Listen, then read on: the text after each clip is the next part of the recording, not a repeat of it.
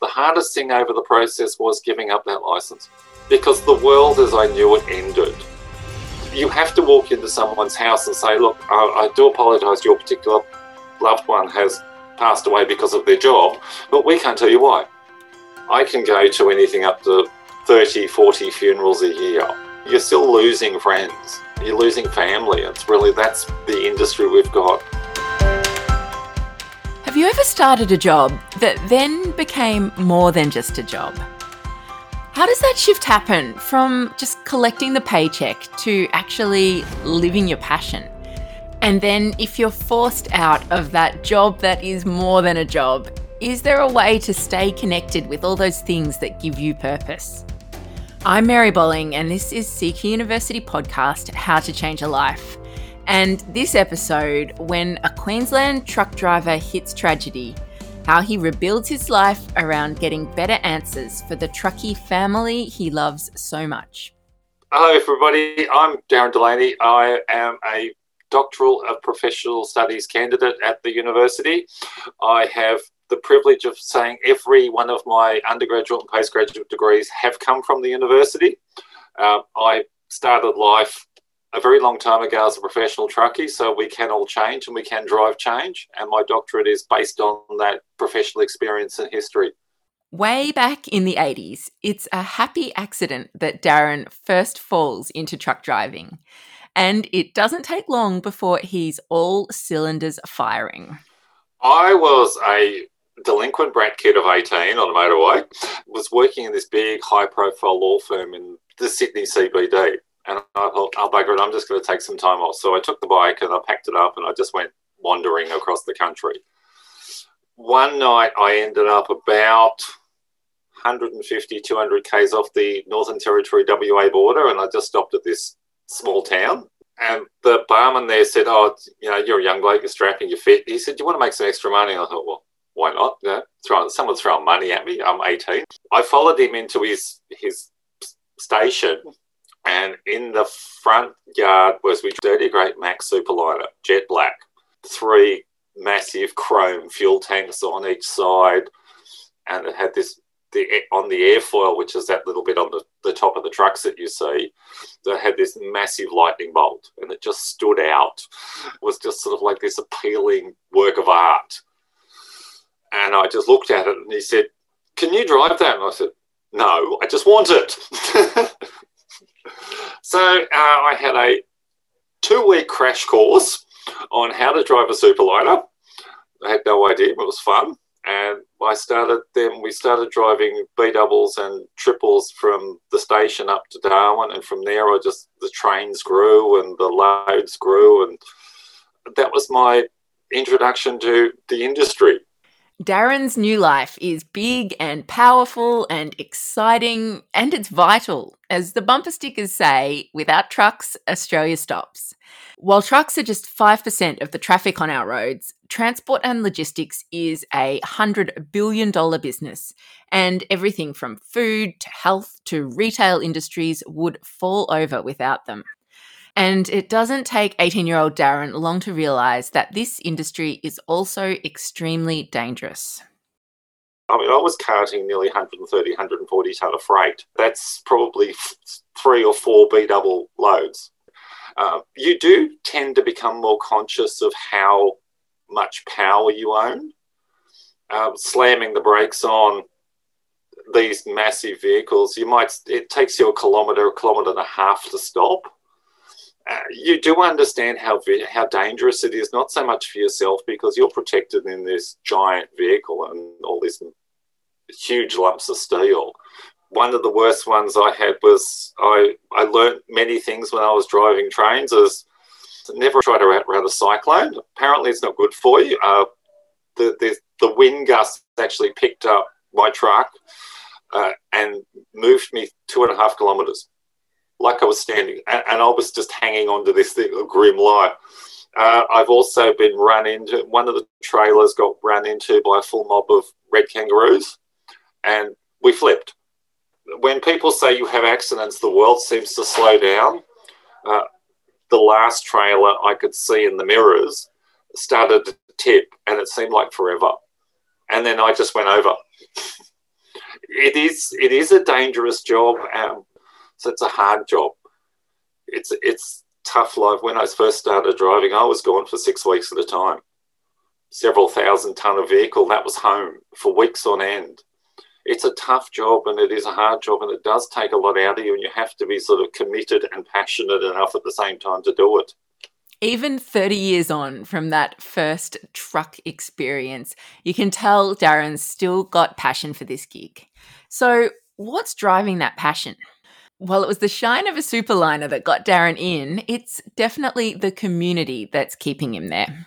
I can quite happily say I've seen the country. My professional driving career went for 13 years. Over that time, I had probably 1.4 million kilometres under my belt, which in the grand scheme of things works out to about 16 or 17 times around the coastline of Australia.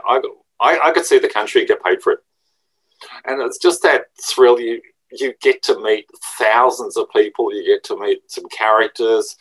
And the industry, despite the fact that we're all isolated and solo operators, or mostly, we're all this giant family. So it's that family, those decades of connection that Darren lives for. And that makes what comes next even tougher. I was diagnosed in 2001 with a 10.5 millimetre tumour in my right eye. I accepted the surgery. I accepted the decision from my surgeon. I accepted all the rules and regulations. The hardest thing over the process was giving up that licence. I was devastated because the world as I knew it ended. Yes, I was lucky. I won the battle, or maybe, depending on your point of view. But I had the radiotherapy. I survived. I'm still here, and I've got 2 lovely children out of it. And my wife and I have recently celebrated our 30th wedding anniversary. So there are a lot of positives out of the whole affair, but it's still those days and that day walking into the licensing office and saying, I can't do this anymore. I have to downgrade. And I did all my tests and I kept the car license, but I did all the tests and proved I could still see properly. But it was a very difficult decision to make, and it was heart-wrenching. Darren doesn't leave the transport industry though. He moves into off-road support. But in that new role, there's more bad news. Very short time later, I lost my closest friend and my mentor. Frank was coming up from Melbourne into Sydney and delivering some freight that one of the clients I was assigned to. Frank had a fatal heart attack as he came out of Albury. Frank's last, obviously, conscious decision was to take his B-double over the ledge instead. So he actually forced the truck to go down a hill. Whether he obviously, because the choice was take his own life, lose some freight, or to take another car. So, and he made this in microseconds. So he's actually pulled the whole steering wheel. So he's just gone straight down the cliff. 20 years later, Darren is still shaken, and heartbreakingly, the trauma doesn't end there. A very short time later, I was supervisor, and one of my drivers that I've known, I used to run up and down the highway with. I'm godfather to his 2 children. He was going from Melbourne into Adelaide, and there was another truck coming over from Adelaide to Melbourne. At the same time, Don got up to Shepparton, and the other truck came over the hill and wiped him out. It was a massive head-on collision with 2 fully loaded B-doubles. Darren is heartbroken, but it's not just his loss he's got to deal with. From his Sydney home, he hits the road to deliver the news to Don's family personally. I always promised my drivers that if they couldn't make it home, their wedding rings would. Isn't that just a scary phrase? They all knew that I cared. But yes, unfortunately, and they knew at the end of the day that whatever happened, I would be there to tell their loved ones, their parents, their kids, that unfortunately that was it. But yes, it's guilt. Yes, it's grief. Yes, it's a lot of things. But I still live with that. How do you tell someone so young? Because Don's, my godchildren were 18 months old and 3. How do you tell someone so young that dad's never coming home? Those two events, I think, shaped my doctorate. So it's taken 20 years to get that evolution of thought process. This is Darren's thought process. If you're telling people that a loved one is dead, you should be able to tell them why. But now with more than 30 years in the industry, Darren knows that too often that just doesn't happen. Frank was, unfortunately, he was written off as, driver error and medical reasons. The accident with Don and the other driver, again, driver failure.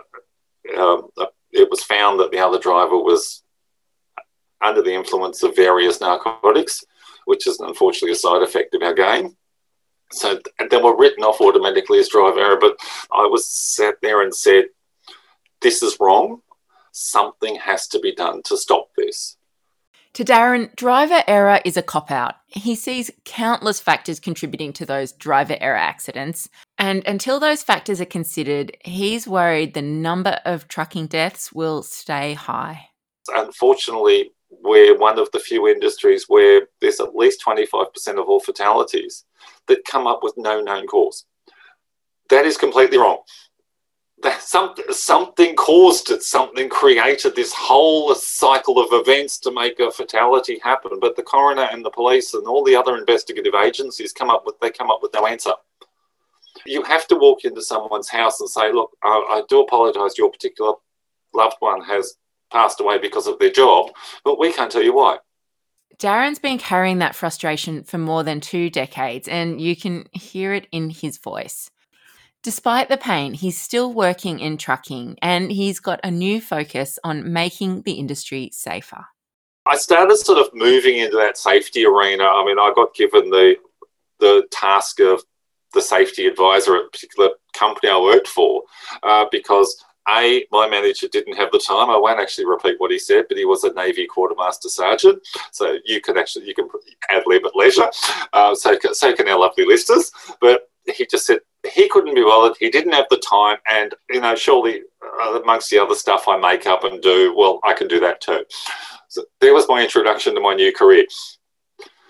My logic was there's certificate courses and diplomas and advanced diplomas and everything, and most of those vet go into degree.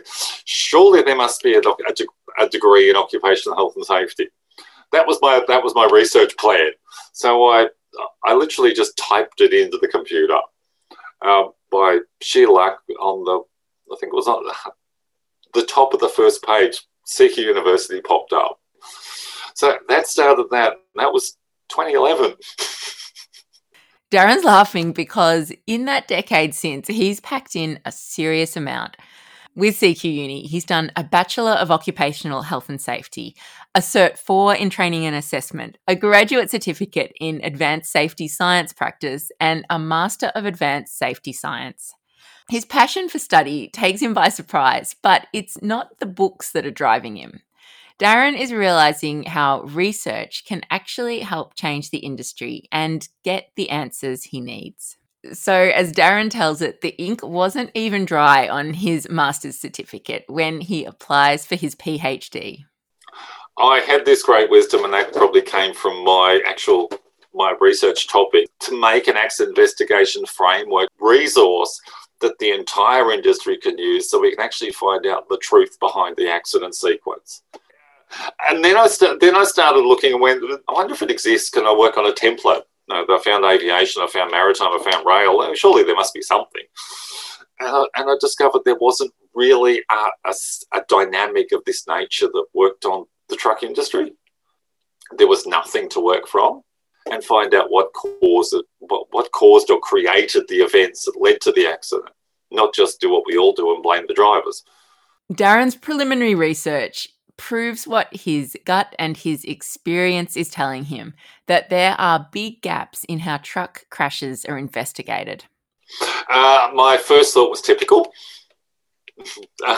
Because that's pretty much what we get. It is too much, and I see it too much. And it's not so much I'm saying it is disappointing, but the guidance and support that the academic world are giving government and policymakers, they don't actually understand the business, which is probably where I'm a little different, because I've lived the business from all aspects, and I understand the business and how the industry works from the other side of the road. And yes, truck driving is dangerous. Yes, there's a lot of conditions you have to concern yourself with, but there's a lot more to the industry than people actually give us credit for.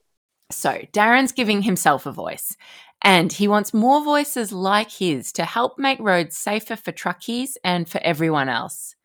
He's currently surveying truck drivers about their experiences and crash investigators about their processes.